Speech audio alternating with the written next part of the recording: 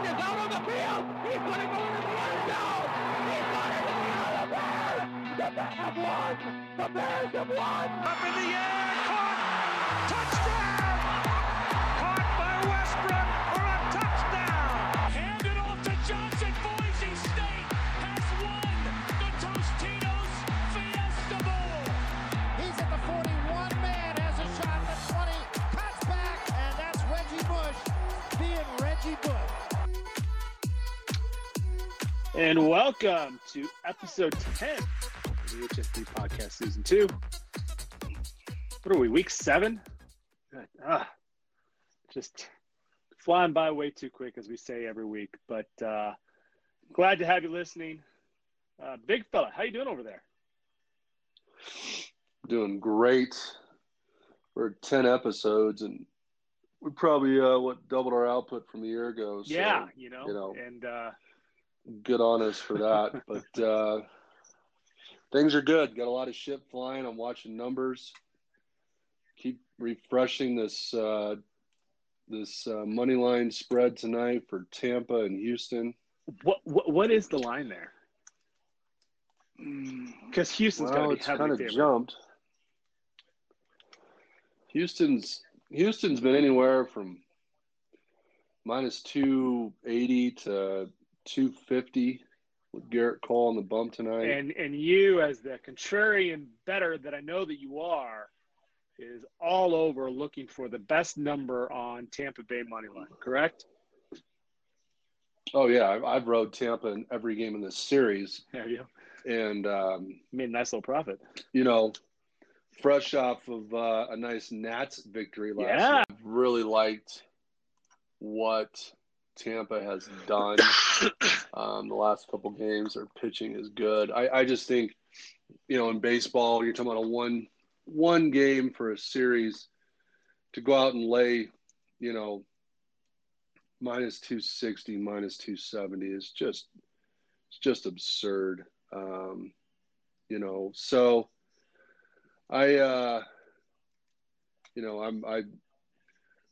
love in a winner take all, anything can happen in a game like this. If you can get plus 220, right now it's plus 223.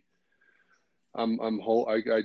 I literally will bet this thing 2 minutes before first pitch, because it's bouncing all over the place. So you got to take a stab. It's just silly. I mean, you go broke betting minus 200 favorites in baseball. Right. And so anyway, don't so I know? Something don't else I to know? Look at, yeah.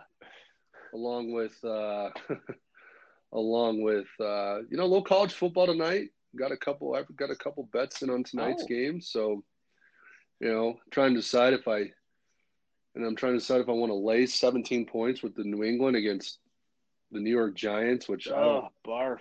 Quite frankly, yeah, God, like, how bad is the NFL? These Thursday night games are just awful. I mean, with the exception of last week's was pretty good with the Seattle Rams, but for the most part, they're all any game with Seattle's good for you. It Jesus. came down to a field goal. You had back and forth. People were declaring it one of the better Thursday night tilts of all time.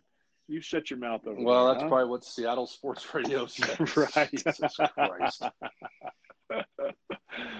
Oh, my goodness. I'm sure it's a better game than what you're going to see tonight. I doubt I'll ever get involved because the Giants are so depleted with injury right now. I don't even know who. Kind of gets to, there's sometimes where, like, obviously everybody wants to make money, and there's, in truth be told, while I like to adapt professional habits, I am not a professional gambler, and there's times that I will throw some money on a game just because I'm watching it. And that is a game I don't want to watch, so I really don't want to put money on it. No, I think there's better viewing options, to be totally honest. In fact, I think either college game, that's tonight, and then of course I just think that, much like a Game 7 in the NHL playoffs, I think a winner-take-all game in playoff baseball is always entertaining. for a number of reasons, especially when you have, the Astros, and I'm sure everyone has seen the stuff that's come out about the guy that's literally got, I think now he's got like $5 million pending on them to win the World Series, and he just keeps throwing more down. In fact, I just saw on Twitter that William Hill just took $1 million bet on the Astros tonight at -260 to win. So, oh my goodness, it's just, there's a lot going on, and that's a friend of mine that's such a big crazy bet on a game that has so much chance for randomness and error. Like football and baseball game, like I love baseball, but basketball is, basketball and football can be controlled so much more by the talent and whatnot, where baseball is just one of those things that, man, there's so much chance that goes into that sport. Golly. And it's not like the Tampa Bay, that team isn't a bad team. The Rays, that's just so much money. Well, baseball is basically you're betting on starting pitching. Right. So, and it's one person, and, a number that high. I mean, Garrett Cole pitched game 2 of this series against Tampa. He had 15 strikeouts. He looked fantastic. He looked really good. I mean, but I just, I have a friend that's a big baseball guy, and, Tampa's had 97 wins. They've got the number 1 bullpen in Major League Baseball. They do a lot of shit that's just, I think, a little bit off base that people don't recognize, where they'll, like tonight, they'll throw the kitchen sink. They'll throw 9 pitchers out there and throw them all for an inning and a half if they have to. Right. But they clearly, I think, are in a great spot, having won the last 2 at home. They kind of pounded the Astros in the last 2. And to your point, the randomness, I mean, and it's crazy because it's all about timing, and guy makes a couple bad pitches and those things leave the yard, and things change quickly. And you saw it last night with the Dodgers. Yes. Trotting Kershaw back out there, 2 pitches, back-to-back pitches. The game goes from 3-1 to 3-3. I already had a bet on Washington going at very, very good odds. I logged in, and I could still grab them at that point at plus money to win. And, I'm saying to myself, and the momentum is clearly shifted. Right. And you saw it with the Dodgers, and I'm like, there's no way they're going to win this game. Now, I didn't expect Howie Kendrick to step up and hit a grand slam in the top of the 10th, right. but, you saw it coming. Yeah. So that's it'd be interesting to see what they do in the offseason, because I think there's going to be a lot of shakeup out of that organization. So they have spent a lot of money and lost the last 2 World Series, and now bow out in the divisional series. So makes it interesting, though, right? Because I was talking to someone yesterday. So you have a Nationals Cardinals. So one of those teams is going to represent the National League in the World Series. Both were the road teams in their divisional series. So you have those 2 teams, and then you could potentially have the Rays and the Yankees, but I think right now the Yankees are clearly the best team. So we'll see. There's our baseball hit. Right. That's what everybody turns to the HFE podcast for, right? That's called bonus content. It's free. You're welcome. You are welcome. It's still staying on the bonus content, being that you alluded to it. Are you just going to make that a kind of like a teaser to keep people to the end of the podcast on your picks for tonight's football games, or do you want to hit those right now? Oh, I'll give them out right now. Okay. I've got so we got 2 games tonight. You've got Syracuse Orange heading down to Raleigh, playing NC State. That number has kind of jumped around. I think it opened at 4, went to 4.5 at one point. 4 came back and peeked its face at me a few hours ago, and I locked in the Wolfpack at -4. I just love. I mean, they're coming off a bye. I just love teams. I love the home teams, short numbers on week games, especially in conference. So, give me the Wolfpack. tonight on a short week against Syracuse. I think Syracuse is a dumpster fire in so many ways. And that's what I'll say about that game. And then we're going to the Fun Belt. And I'm laying 3 with Louisiana Monroe, Funroe, the Warhawks, going down to San Marcos, Texas to play Texas State. That is like I said, that line is -3. I've actually watched Monroe play because I had a bet against them on Iowa State. They hung really tight with Memphis a couple weeks ago. I'm willing to lay the 3. I know it's, it goes against what I just said about, road teams in conference on a weeknight, but I think the Warhawks are a better team. Not big wagers by any stretch, but definitely something that'll keep me changing channels here in a couple hours. So we'll see if we can't get the weekend started off right. All right. So now that we got the Thursday games all figured out, and we've given you the freebie picks on the baseball side of stuff. Let's talk about Friday. Kind of an interesting matchup. Colorado heads to Eugene on FS1, if you're so inclined to watch. A Buffalo team that lost at home, that seems to be Jekyll and Hyde this entire season, lost at home to Arizona in a game that seemed like it was going to be the last team to hold the ball was going to win. And Oregon winning at home this past weekend against Cal in really not an impressive fashion, but still got the win. Oregon's offense has kind of come into the spotlight as far as not nearly as potent as what you expect from previous Oregon teams. How do you see this game going? I'm intrigued by it's a big number, and I'm intrigued by Colorado in this game. Well, I would say the number's 21. Right. And I think it opened around 18 and a half. Colorado still has a bunch of injury concerns. I heard on another podcast that at one point in their game against Arizona last week, they had 9 starters that were on the sidelines due to injury. So I'm not really sure who is traveling to Eugene for the Buffs.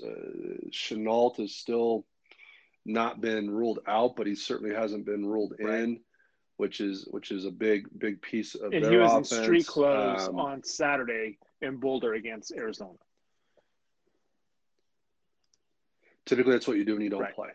But there's a difference of because sometimes they'll send him out there in pads, and he was just not ready to play day of game, where he was just he was in street clothes. So go ahead. Right. Yeah. So, for me, it's probably, at this point, looking at it, total or Oregon -21, total of 59.5. I know that if anyone listens to the Bear and Stanford Steve gave out the over as his no-brainer overplay of the week. And I kind of get that. I don't know that I trust Oregon's offense to cover that big of a number. Even if they jump out, I still think Colorado has an opportunity. I think the back door is open at some point. So I certainly wouldn't be comfortable laying that many points. Again, not knowing the situation with Colorado and some of their key guys, it's hard to take those points now when theoretically live there could be something that just gets way overblown. But I'm not a big totals guy. And again, I think in order for that to hit 60, Oregon's offense hasn't shown to be, anything of a juggernaut. Again, Colorado's defense is not great either. Right. But then you're also asking Oregon's offense to put some points up, which I think they can because Colorado's defense has just got so many holes in it. But there's a lot of unknowns. And so when there's that many unknowns, I typically like to sit, watch, possibly jump in live, but I probably will have nothing early before kick. Yeah, I'm not sure if I have really any more to put on that. I have been unimpressed this entire year with the Oregon offense. The Oregon defense has been fantastic, and I think will be strong again in this game against a depleted Colorado team, especially if you take Chenault out, such a dynamic playmaker. That really handicaps a Colorado squad that just doesn't have a lot of those types of playmakers on their team. The agreed also with the Colorado defense. If you saw that Colorado-Arizona game, there was a lot of mistakes that you could see on the back end, and they got dominated at the line of scrimmage on defense as well, where the Arizona offensive line, who's looked good all year, really dominated and protected Khalil Tate quite well. And I would say that the Oregon offensive line is an upgrade. So Herbert should have a lot more time, and probably be a lot more comfortable than he was against Cal. So 21 points is a lot of points. I agree with your assessment that there's so many unknowns that it's probably a pass and probably a live opportunity for me as well. I mean, if you like Colorado, then I would say look more to a first half. Right. In that situation, because I don't know if you're going to get the line's in at 21. I don't know if you'll see like an 11.5, 12, 13, somewhere in that range. And if Colorado can score, I mean, in all fairness to the Oregon defense, for as good as they've looked, this is still, even if they're depleted, the best offense they will face on their schedule thus far, and that includes Auburn, in my opinion, because they were playing a true freshman quarterback in week 1. So, right. I still think there's opportunity. I still think Colorado can score. It's just a matter of what the hell they're showing up with. So yeah, I'd stay away. But if you're itching to bet prior to kick, I'd look more, try to shrink your opportunity and maybe look at a Colorado first half if that's the side you're leaning to. The next game is on Saturday, the early Pac-12 kickoff, which is in Tempe. WSU heading to Arizona State. Both teams coming off byes. Arizona State ranked 18th and 17th respectively. It's an interesting matchup. You have WSU, who has just gotten 2 bad losses, one at home to UCLA, which is obviously the big comeback by UCLA, and then the second one on the road at Utah, where they just got absolutely dismantled, blown out. And now there's a lot of questions about this WSU team coming into Tempe. Not to mention they lose their defensive coordinator during the bye week. And so now you're going to have linebacker coach and DB coach, and they just brought on a former player last year to be kind of a defensive assistant on the sidelines as well. I think of improving morale and whatnot. So there's so many question marks with this WSU team coming in.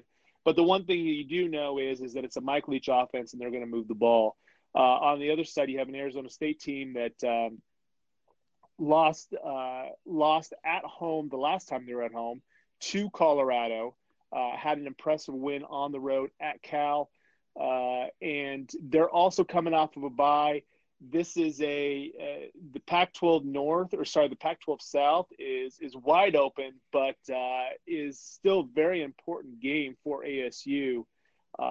It's truly a fascinating matchup as far as such different coaching styles and approaches. And how do you see this game going, and where's the line at right now? The line is currently Arizona State -1.5. Yeah. It's jumped all over the place. Has. I mean, Washington State's been favored at one point. I personally want nothing to do with this game for some of the reasons you've laid out. If anything, the total right now at 59.5 does intrigue me. It intrigues me to the side of the Absolutely. under. And the reason why I kind of would lean there, you got some weird shit going on. So one, you got a 12:30 local kick. Or maybe it's 1:30 Arizona time. It's 12:30 Pacific. I know that. So it's an early kick. It's going to be hot. Forecast of 89 degrees. You mentioned the bye weeks, the coaching changes.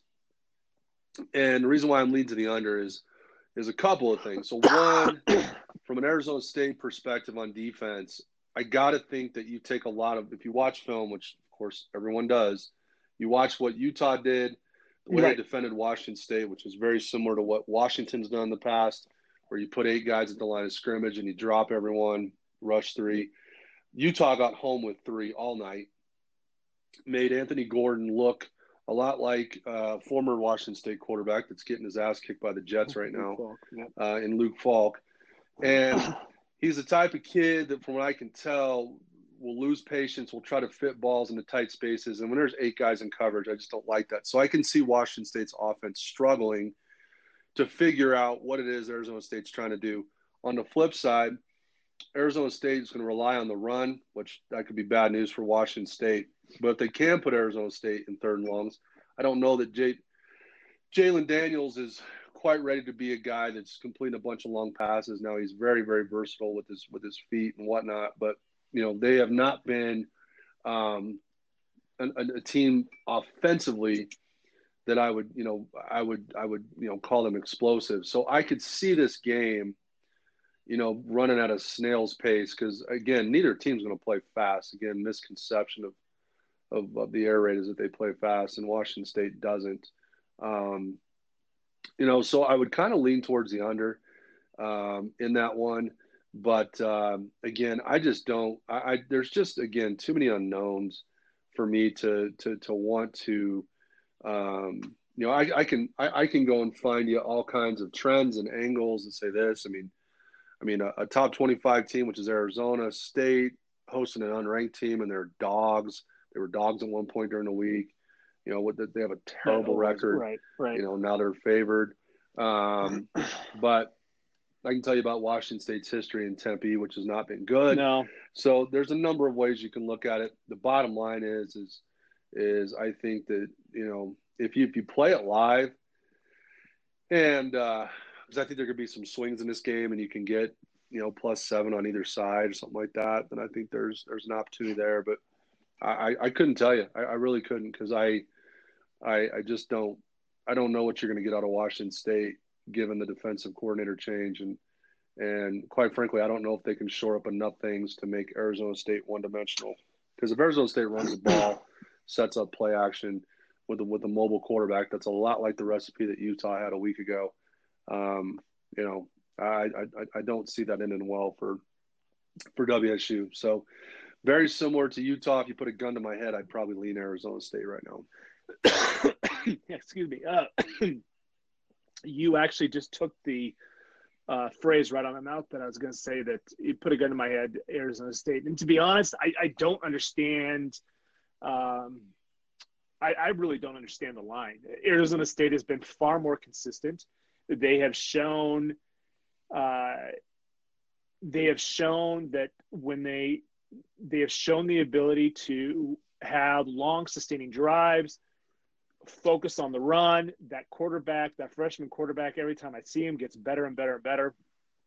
And they have been a far more consistent unit. The only question mark that you have on Arizona State is that the only team that they have played this year that has had a remotely decent offense is Colorado. And Colorado put a lot of points up on them.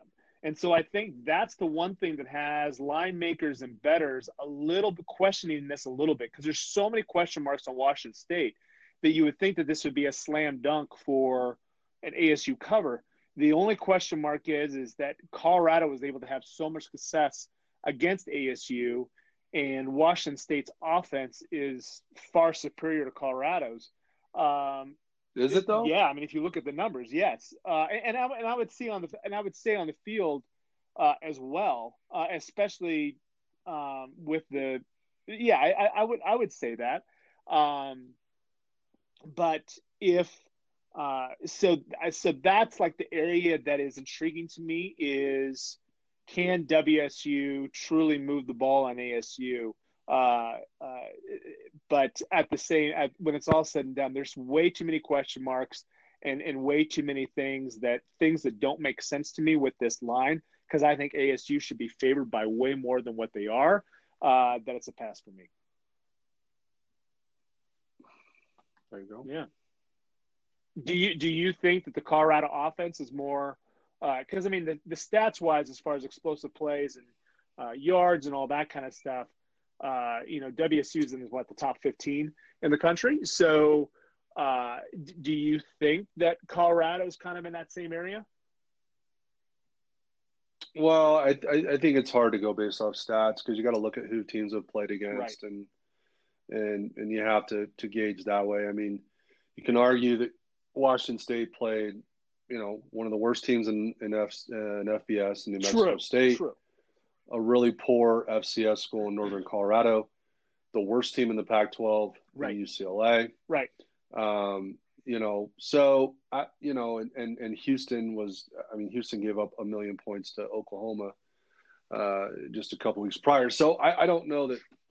I mean, the reason why I say that is I saw some things in the Utah game that tell me that quarterback's confused, that quarterback in your back to teams defending the Mike Leach system. The teams that have had success did exactly what Houston did. They only scored 13 points Right. at Utah a couple weeks ago. So I don't know. I mean, you put it out on film and coaches are smart enough.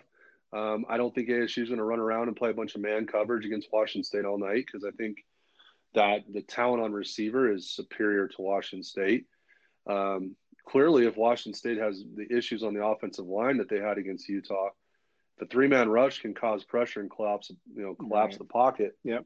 8 guys sitting in coverage, you have no chance. Right. And I just don't think if that happens, I think Mike Leach is, not going to turn and just hand the ball to Max Borghi, which theoretically I think is not a terrible idea. So Best player he's going to stick to what they do, and they're going to throw the ball. And it's not like Anthony Gordon has really done a great job taking care of the ball this year. So I don't know. I don't trust it. And again, in the other side of it, right, you have a freshman quarterback, and yes, he's getting better, and they've done some things, but they very well could find themselves in a shootout. And as you mentioned earlier, they lost in a shootout to Colorado. Right. So, that was a fully healthy Colorado team, but that's, I just think there's too many unknowns. Yep. So yeah, I would agree. You want to start off your thoughts on the next game, the Trojans heading to South Bend? Yeah, I mean, I think that, the line right now, so it opened 10.5, 11. I'm seeing 10.5 right now available.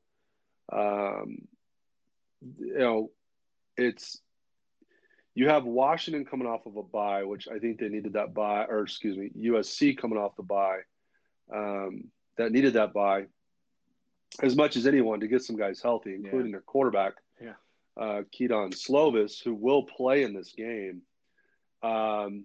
against a Notre Dame team that I think is really flying under the radar. I don't think which is crazy because they're ranked 9th in the country, but everyone expected them to get blown out at Georgia. They didn't. They very well could have lost the following week to Virginia, and then essentially had a bye week against Bowling Green when they won 52-0. To me, I feel like this is another game. I don't know that USC can win it outright. I think they've got the talent at receiver to cause some problems. Yeah. I don't know how good Notre Dame really is. I know they're going to rely on the run to set up Ian Book in the past, but I want 11. I'll just put it out there. I want 11 because 11 seems to be a key number anymore. Like I feel like, I had 10.5 last week with West Virginia, and of course it lands on 11, but right. 11 seems to be a key number. If 11 shows, I will be putting some money on USC. But it's not a game that I expect them to win outright, but would it shock me? No, because it's kind of like, that's like so Clay Helton to go do something like that. So I don't know. I've got to lean on USC. Like I said, I'd like 11, 10.5 right now. So I'll wait and see what happens, but tough spot. Going on the road to South Bend, but they've got the talent over there, and it's hard to not take that many points with a team that especially if that quarterback is healthy, what he's done, what he's shown. They can move the ball. If they can move the ball and score and get in a shootout, I think they can be right there. Yeah, this USC team is they're they're the flagship school in the conference, and truly the one result on their schedule so far that it just is kind of a head scratcher is that performance they had at BYU, dominated Stanford, and then had a great showing against Utah in the Coliseum, and then of course to follow that back up with a loss in Seattle, which really that game in Seattle against the Huskies should have been a lot closer than what it was. But then you see what happened with Washington this past weekend at Stanford, and you start kind of scratching your head of like, all right, how good really is this UW team? I think this USC team has a very good offensive defensive line. I think their wide receiver group is one of the best in the country, and I think Graham Harrell, who is calling the plays, bringing in his version of the air raid, because every air raid offense is different from the Mike Leach original version, and hell, even Mike Leach's version now is far different than when he started off at WSU, and even further different from when he was at Tech and Valdosta State and Kentucky and further back. So I like this USC team, and I agree. I think it's just trying to find that number. I don't think that they can win this game. I think it's really tough for USC that they have to they just have a brutal schedule this year. Every time that you're having to schedule Notre Dame into your into your schedule, just because of how good Notre Dame has been the last 5 or 10 years. So I think if you can find that key number, like you were talking about, I like USC in this, just because anytime you have a team that passes like they do and have the ability to have big explosive plays, means that at the end of the game, you always have a chance for a backdoor. Is that game still a rivalry? I don't think so. I mean, the peak of the rivalry for me was the Bush push, right? Yeah, I mean it was a rivalry up until that point. Right. And then it still was through that. I'm just asking, like, so if it's not a rivalry, like does Notre Dame consider USC a rival? And really, I mean, because Notre Dame has such, because of them being independent and whatnot, they have Michigan, that's considered a rival. They play Stanford every year. But I don't know. I'm just curious because it does it classify as a rivalry game? I don't know. I mean, they play every year. I'm sure that the promo on the NBC will talk about how incredible this rivalry is. But yeah, they play every year, and I mean, let's be honest, rivalries are. I mean, I'm sure to some people it's still very much considered a big rivalry, but I feel like anymore the rivalry is dependent upon how big the game is and really how good the teams are, in the last couple of years. So USC has been down. Notre Dame's kind of been up and down. It'll get back to being a true rivalry when both teams are on top and they're truly playing for something. Yeah, that's probably fair. That means that Florida-Tennessee will never be a rivalry again. Right. or Tennessee-Alabama. Right. Anyway. Tennessee, anybody. The next game on the slate, so that one starts 7:30 p.m. Eastern, which is 4:30, of course, Pacific. In Corvallis, 5 o'clock on the Pac-12 network, you have Utah coming off of their bye, going to Oregon State, who got off the mat and got a nice win down in the Rose Bowl against UCLA. Line still over 2 scores. Oregon State's a tough place to play, but Utah's defense is a little bit better than UCLA. So I as much as I love riding the Beavers, this is a tough one for me because I think the difference in talent and pedigree between these two, between UCLA and Utah, is pretty massive. really going from probably the worst team in the Pac-12 to the best team in the Pac-12. And I'm not sure if Oregon State's ready to take that step yet. Are you talking ready to win or cover 14 and a half? Cover 14 and a half. They're not ready to win. I don't know. I put a circle around them in pencil when I looked at this line. Yeah. Earlier in the week. I don't know if I can get myself there, but it's hard to deny a couple things. One, it's hard to deny, you look at what Utah did defensively in that game against Washington State, and it's a step up in class from Oregon State, but God, they were so dominant in the UCLA game. Yeah. Unlike Washington State, they didn't blow a 30-point second half lead. They just continued to pour it on. Right. So, the thing that's interesting about it, I think this has got back. I think the back door is going to be wide open. Because again, the way Utah plays, can I see Utah? I can see it going a couple of ways, but I could certainly see Utah being up 3 scores late. Oregon State gets the ball back. It's a late touchdown, sneaks in the back door at the very end. But man, I mean, if you play, you got to be feeling pretty good if you're Oregon State.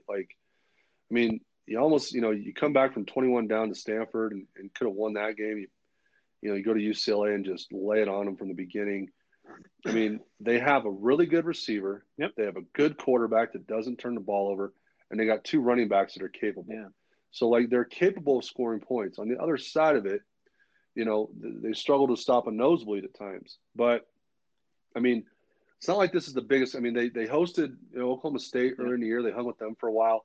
I think if I was going to play it, I mean, there's part of me that says that you maybe look at the Beavs first half and see if they can be competitive for 30 minutes. Because there are times where I still don't know how good Tyler Huntley really is. Yeah.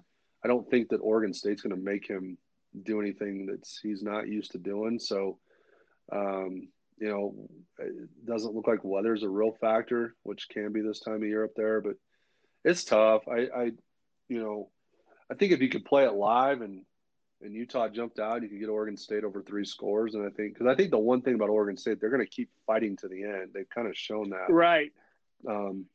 Resiliency. So can you get maybe an inflated number? Maybe, sometime during that game when that maybe Utah kind of shuts it down. They just want to get home. But, Corvallis is a weird place. I mean, I've seen some weird shit happen there over the years, but, who knows? The way the Pac-12's gone, I don't think anything's out of the question. Absolutely. So to say they're not ready to win I think the fascinating thing to me here is on the Oregon State side, and it's really about kind of the anatomy of a rebuild. And for Oregon State, the rebuild started at the bottom floor. So if you think about the stages, of a rebuild, it first starts off with just getting competitive. Oregon State for the previous 2 or 3 years has just been getting blown out. So first they need to get themselves competitive, which they've done this year. And then the next thing is that then you got to learn how to, once you've made yourself competitive, then you have to learn how to win, which they did. I'm not saying that they've mastered it, but they won a game against UCLA. Now the next thing is which is the tricky part, is how do you handle that success? And how many times have you seen a team that is going through this process that they got that win that they're working so hard to get, and then the next weekend get blown out because they were enjoying their successes so much that they didn't turn the corner to the next game. So that's kind of fascinating to me. I want to see I think this game kind of shows where Oregon State is on their rebuild. Clearly they're making the progress they're supposed to, that Oregon State fans are hoping for.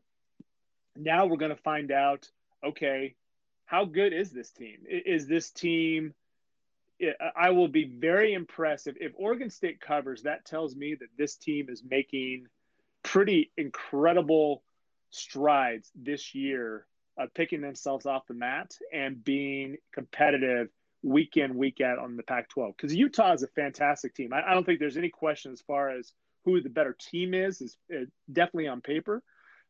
So I'll be intrigued to watch that. As far as the line, I think it's a live play or nothing for me, just because there's, Utah with a road team coming in, like you said, there's enough crazy stuff that happens in Corvallis that I'm not sure I want to just jump into that before the game. But at the same time, I also would need to see Oregon State, how they come in if they're truly ready to play football. So I think it's a live play, but it's an intriguing matchup. How much, if any, is there an overlook for Utah to Arizona State the following week? Very much so, because that's a huge game in the South. I mean, they have to win that one to get a tiebreaker, et cetera. I mean, with the way the South's going right now, but I mean, is there potential for a little bit of an overlook? Yeah, from Utah there. I don't know. And that is even easier when there's the overlook because they're playing one of the worst teams in the Pac-12. You see that a lot where a team will come in and maybe not as prepared. And how much does, Utah coming off a bye, do they come in a little rusty? Maybe I'm sure, you got to think that the coaches are good enough that they're going to put film on what UCLA did. Right. Or what Oregon State did to UCLA. They're going to show, like, hey, this team, they put up 48. Granted, everyone puts up at least that against UCLA, right. But they're going to show, you got to do some things to strike a little bit of fear to get your guys' attention. And clearly, the numbers that Jake Luton has right now and what they've done offensively is going to get their attention on defense. Right. So, I don't know. But I could see, though, if Utah jumps out, gets on them early, it's a quick 14-0 in the first quarter, and you got some live stuff popping up at 27.5 or 24.5, that that game gets to halftime and Utah's got a comfortable lead. That, I mean, it's human nature. They're going to start thinking about getting out of there and moving on to next week. Right. And the Beavers are going to try to keep scoring. Right. So, I mean, the thing for me that kind of solidified that belief was they could have easily quit when they fell down 21-0 to Stanford with 5 minutes to go in the third quarter. And all they did was run off 21 unanswered and get the thing tied. So, I mean, there's like that shows that the coaching's getting through, the message is getting through, and the guys are continuing to play hard. So, I probably selfishly from a betting standpoint will want Utah to jump out ahead and see if I can just get a really balloon number. Yep. And just kind of hope that Utah puts it on cruise, which listen, in conference, it's all about survive and advance the next week, and they're going to want to get guys out of there and get the hell out of Corvallis. Yep. I would agree with that. And if starting in the second half, if Utah has a lead, that a couple score lead, maybe even looking at that second half bet as well of Utah just trying to get out of there, and maybe Oregon State puts up a couple point scores at the end to make it look a little bit closer and get you a cover. There you go. All right, the final game, Washington at Arizona. This is actually my favorite game of all of them, mainly because you have a Washington team that one of my favorite things to look at during the year when looking at games is back-to-back road trips, which is what you have. Washington schools, both UW and WSU, when they head down to the desert, ASU or Arizona, they tend to be much tougher games than what you expect. And both of the Washington schools struggle when they make that road trip down there. And in fact, Washington hasn't won in Tempe, since early 2000. And they did win the last time they were down at Arizona. It was the year that they went to the playoffs, and played Alabama. And that year, I think it went to overtime or almost overtime. It was a much closer game than what people expected. This time around, you have an Arizona team that started off with a kind of embarrassing loss against Hawaii in week 0 and has really been quite impressive ever since. Khalil Tate will be the quarterback. And, a couple weeks ago, you would have said, well, Jacob Eason is by far going to be the better quarterback of the two. And after what Khalil Tate did to Colorado, you almost kind of give that nod to Khalil Tate as not almost, you do. You give that Khalil Tate the nod as the best quarterback coming into this. There's a ton of question marks right now on both Washington offensively and defensively.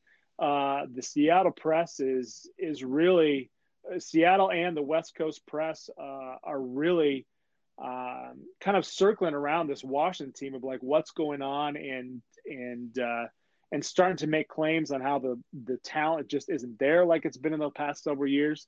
So it's an intriguing matchup, and to be honest, I'm going to be putting money on Arizona, hoping that maybe that line, if I can get 6, I'll be putting it in.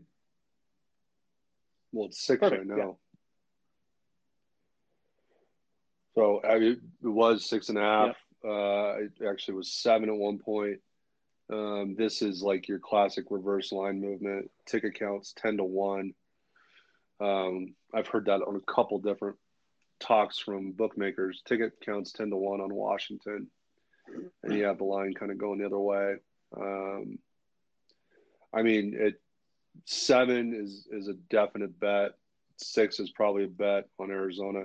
I don't trust Kevin Sumlin. I'm going to put that out there right now. Nope. And I still think that Peterson will completely outcoach him in the game. But there's so many question marks on the Washington team at this point, especially defensively. With the way that Stanford ran the ball on Washington and essentially played keep away, that has to be concerning if you're a Washington fan moving forward, because that's kind of been one of their staples is they've been very good at making teams one-dimensional and typically play to your weakness. And they didn't do that against Stanford, and that was a depleted Stanford team on their third quarterback at one point during that game with a ton of offensive linemen out, and they were absolutely dominated from start to finish. They were really never, in my opinion, really did they ever threaten to win the game. No. You just kind of saw the way it was going. So, there's the only hesitation I have on Arizona is like I ask myself how will Kevin Sumlin fuck this up? But I do think Khalil Tate's pretty dynamic back there. It'll be a good test because Arizona has not faced a defense as good as Washington's, even with the issues that they have had last week. There's still a better defense than what Colorado is going to put on the field or anyone else that's been on that Arizona schedule. So you are going to see Khalil Tate get tested. I'm going to assume they're going to try to make him throw the ball, take away the run, make him throw it. But, it's a lot of points, and those, less than the line kind of stinks. It's less than a touchdown. And it's going to be a heavily bet game because of the time slot it's in, and that's always the get-back game for people at the end of the night. So that line, I personally think a shitload of more bets and money is going to come in on Washington, and 7's going to show at some point on Saturday, and that's when I'll take Arizona. So here's 2 questions for you. How much does the back-to-back road games play into this for Washington? And then 2, we were just talking about it with Utah looking ahead to Arizona State. Well, there's no bigger game on UW's schedule than Oregon coming into Seattle next week, which is the game that everybody's been looking at for a long time now. And, of course, when UW lost to Stanford, it took a lot of steam out of that game. But how much is there a look ahead as well? Does the look ahead component play into this game as well for UW? Well, I'll answer your second question first. I don't think there can be a look ahead for Washington simply because they've already dropped 2 games in conference. So they don't have the luxury of overlooking to Oregon because they dropped this one. It doesn't matter what they do. They could beat Oregon, and they're still going to be 2 games behind them in the loss column. So the overlook, I think, is not relevant in this spot. It's more relevant for probably Oregon against Colorado because they're sitting in the catbird seat. Right. The back-to-back road thing, I don't know. I mean, you talk about it a lot. And I know there's trends and statistics to back it up. The one thing that's different about this particular situation is Washington lost the first of this road trip. Right. And so they didn't So I think there's more desperation in them. I mean, I think it's clearly a must-win game. So from a preparation standpoint and everything else that goes into it, they cannot afford to they cannot. Okay. You want to go to the Halloween store, Pony? Yes. I've been. Can't tell you how many times I've been saying that. I want to go. Yes, 5 minutes. 5 minutes. Then we're going to the Sure, I'll take you. But this take me for 1 minute. This take me for a little bit. Okay. Can you go potty and put your shoes on? Why are we going right now? We won't go right now. Daddy's on the phone. If you let me finish, I'll be done. Dad, he can't help me. Mm-hmm. That was I'll come in 5 minutes. was I in that locker room? Yes. You was. Well, did I open one of those doors? Then I said help. Yes. Now, can Daddy finish? He's on the phone. Can we finish? And I'll be upstairs in 5 minutes. I promise. Come help me with Yep. Mommy. In 5 minutes. I'll be right there. Okay? Okay. It's the daily dose of the 4-year-old. So you can cut it back when I was talking about about it being a must-win. So I think to summarize what you're kind of asking me, it's weird. Is there extra desperation? Yes. Is there look ahead? I don't think so because of what's happened. But then here's the telling thing though. Aside from all the mental angles and all this other stuff and the travel, how good is Washington? Right. Are they just being exposed for who they really are? And if that's the case, you got to like Arizona to win the game out. Yeah. So, I mean, I will probably, especially if 7 shows, because if 7 shows, you're getting a plus 220. Dad, can you turn on the TV when I get my iPad? Yeah. If a 7 shows, you're gonna get plus 220, maybe more, plus 200 on the money line, and I absolutely love the idea of laying a small money line play on them too, because I mean, there's part of me that thinks either Washington wins and covers or they just get beat.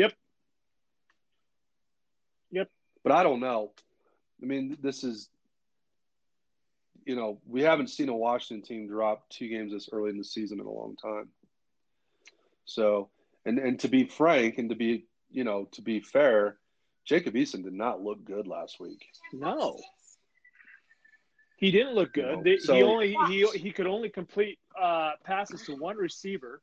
Their running back that was getting the most play got hurt.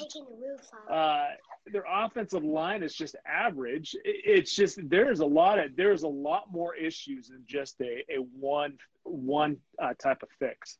And that Arizona defense has improved. It's the game out of all the games this weekend that I truly that I look forward to watch. It's that one because there's a ton of intrigue, and once again, this is as you go through the season, this is another one of those games. All right, we're going to find out who we have here. I think with both of the Washington schools going down to the desert, it is massive games for both of those are massive games for finding out where the Washington schools are because they're both reeling. And you have 2 of the Arizona schools that are both really trying to show themselves that they're contenders for the South and some of the better teams in the Pac-12. Yeah, well, Arizona gets a win. They move to 3-0 in the conference, in the South, and that puts them in a position where that game against Utah, which they host Utah, right?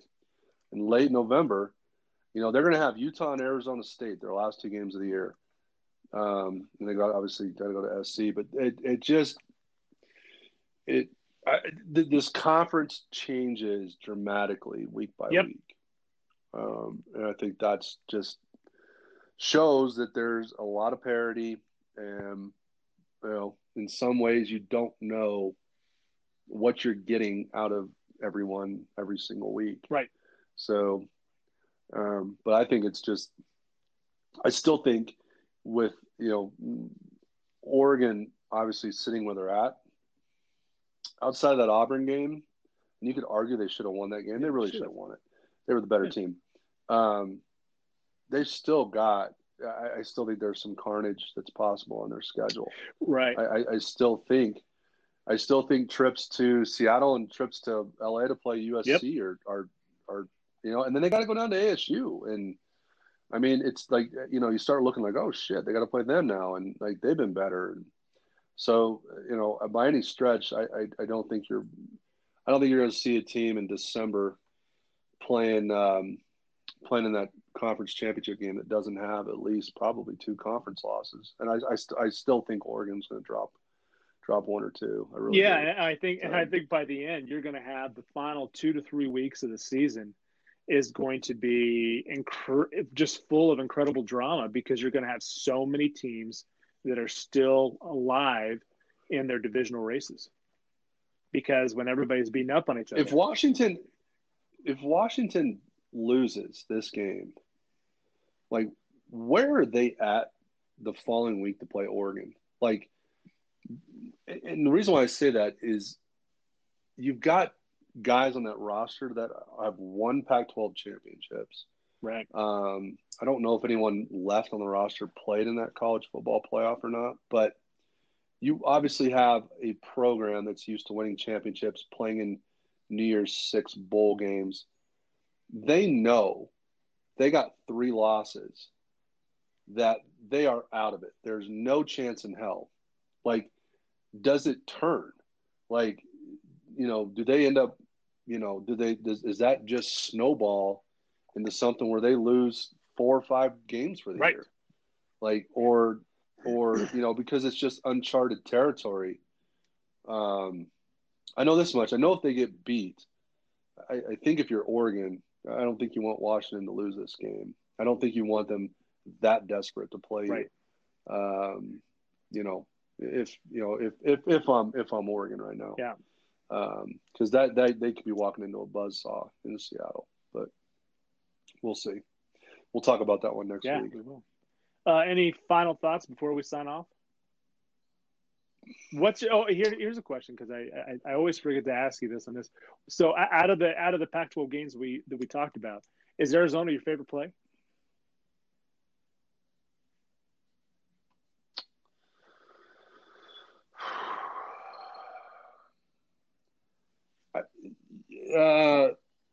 I'm gonna put an asterisk next to it, because I'm gonna say Arizona at 7. I would like a little bit more than Notre Dame at 11 or USC at 11. Okay. But those are 1A, 1B, where they sit right now. I mean, it's really my only 2 plays that I'm going to have in the conference, at least prior to kickoff, regardless of how many libations I have. I mean, fortunately, the Washington State-Arizona State game's early enough that I won't be putting anything prior to kick. Yeah, I would say that probably the more I thought about it, I think the underplay on that Arizona State WSU game is probably one of my favorite plays. Just because. Yeah. Here's a weird, like, this is crazy. You have 5 games this week with Pac-12 conference teams included. The total in all 5 games right now is 59.5 in every single game. 59.5. 59.5 in every single one of those games. Yeah. It's crazy. It's crazy. I also don't think, and speaking of that, with Arizona Washington, I mean, it's kind of hard to like picture a big shootout down there, isn't it?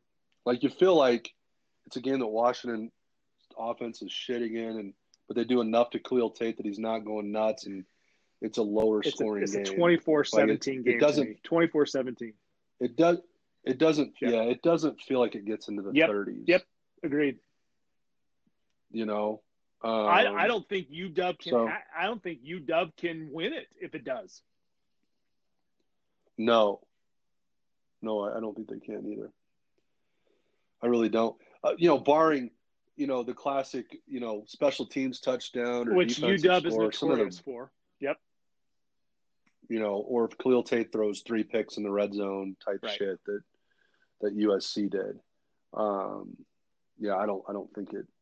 It just doesn't feel like a game it's going to go that way. Yeah, I would agree with that. I would agree with that. I don't think Washington State, Arizona State goes over either. No, because in really that don't. game, I think it's so easy for Herm Edwards. Their strategy is going to be, because it's kind of the same deal that Utah did the 2 weeks prior, is that if you keep the ball, just keep extending drives, long drives, you keep the WSU offense off the field, and you keep them out of rhythm. And Gordon was completely out of rhythm when he was playing, especially in that second half in the Utah game, and he started making bad choices. And so I can see Arizona State wanting to just dominate the time of possession. And you play that's exactly it. And if that's what you're doing and you're running the ball, the clock's coming down. And they're completely built to do that. Right. I mean, they can absolutely do that. There's and no the question. WSU defense is completely built to allow them to do it. Well, yeah. I mean, I don't remember what Utah was on third down in that game, but they were very, very efficient. Yeah. I'll just put it at that. Yeah. So if they can get off the field, they're already thin depth-wise on the defense. Right. That doesn't bode well. Yeah. So that's probably honestly, now that we've talked about it, I think the unders in both those games. I think you play both of those, and I think you got a great chance for both of them hitting. And worst case scenario, I think it's a push, because I think there's a great argument to be made on both those. Yeah, and neither one of us are big totals. No, we're not. But yeah, that's I think the angle, and then obviously I'm a big fan of Arizona.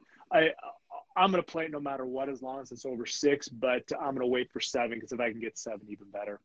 But that's all I've got. Any last thoughts? We're locking in Tampa. Plus 220. I've watched it for this last 2 hours from 213. I feel like it hits 220 and it goes back down. So I'm locking in. 223. Here we go. We're going to lock in the Tampa Bay Rays at plus 223 tonight. So love it. There it is. All right. Go Rays, huh? Stay horny, my friend. Peace.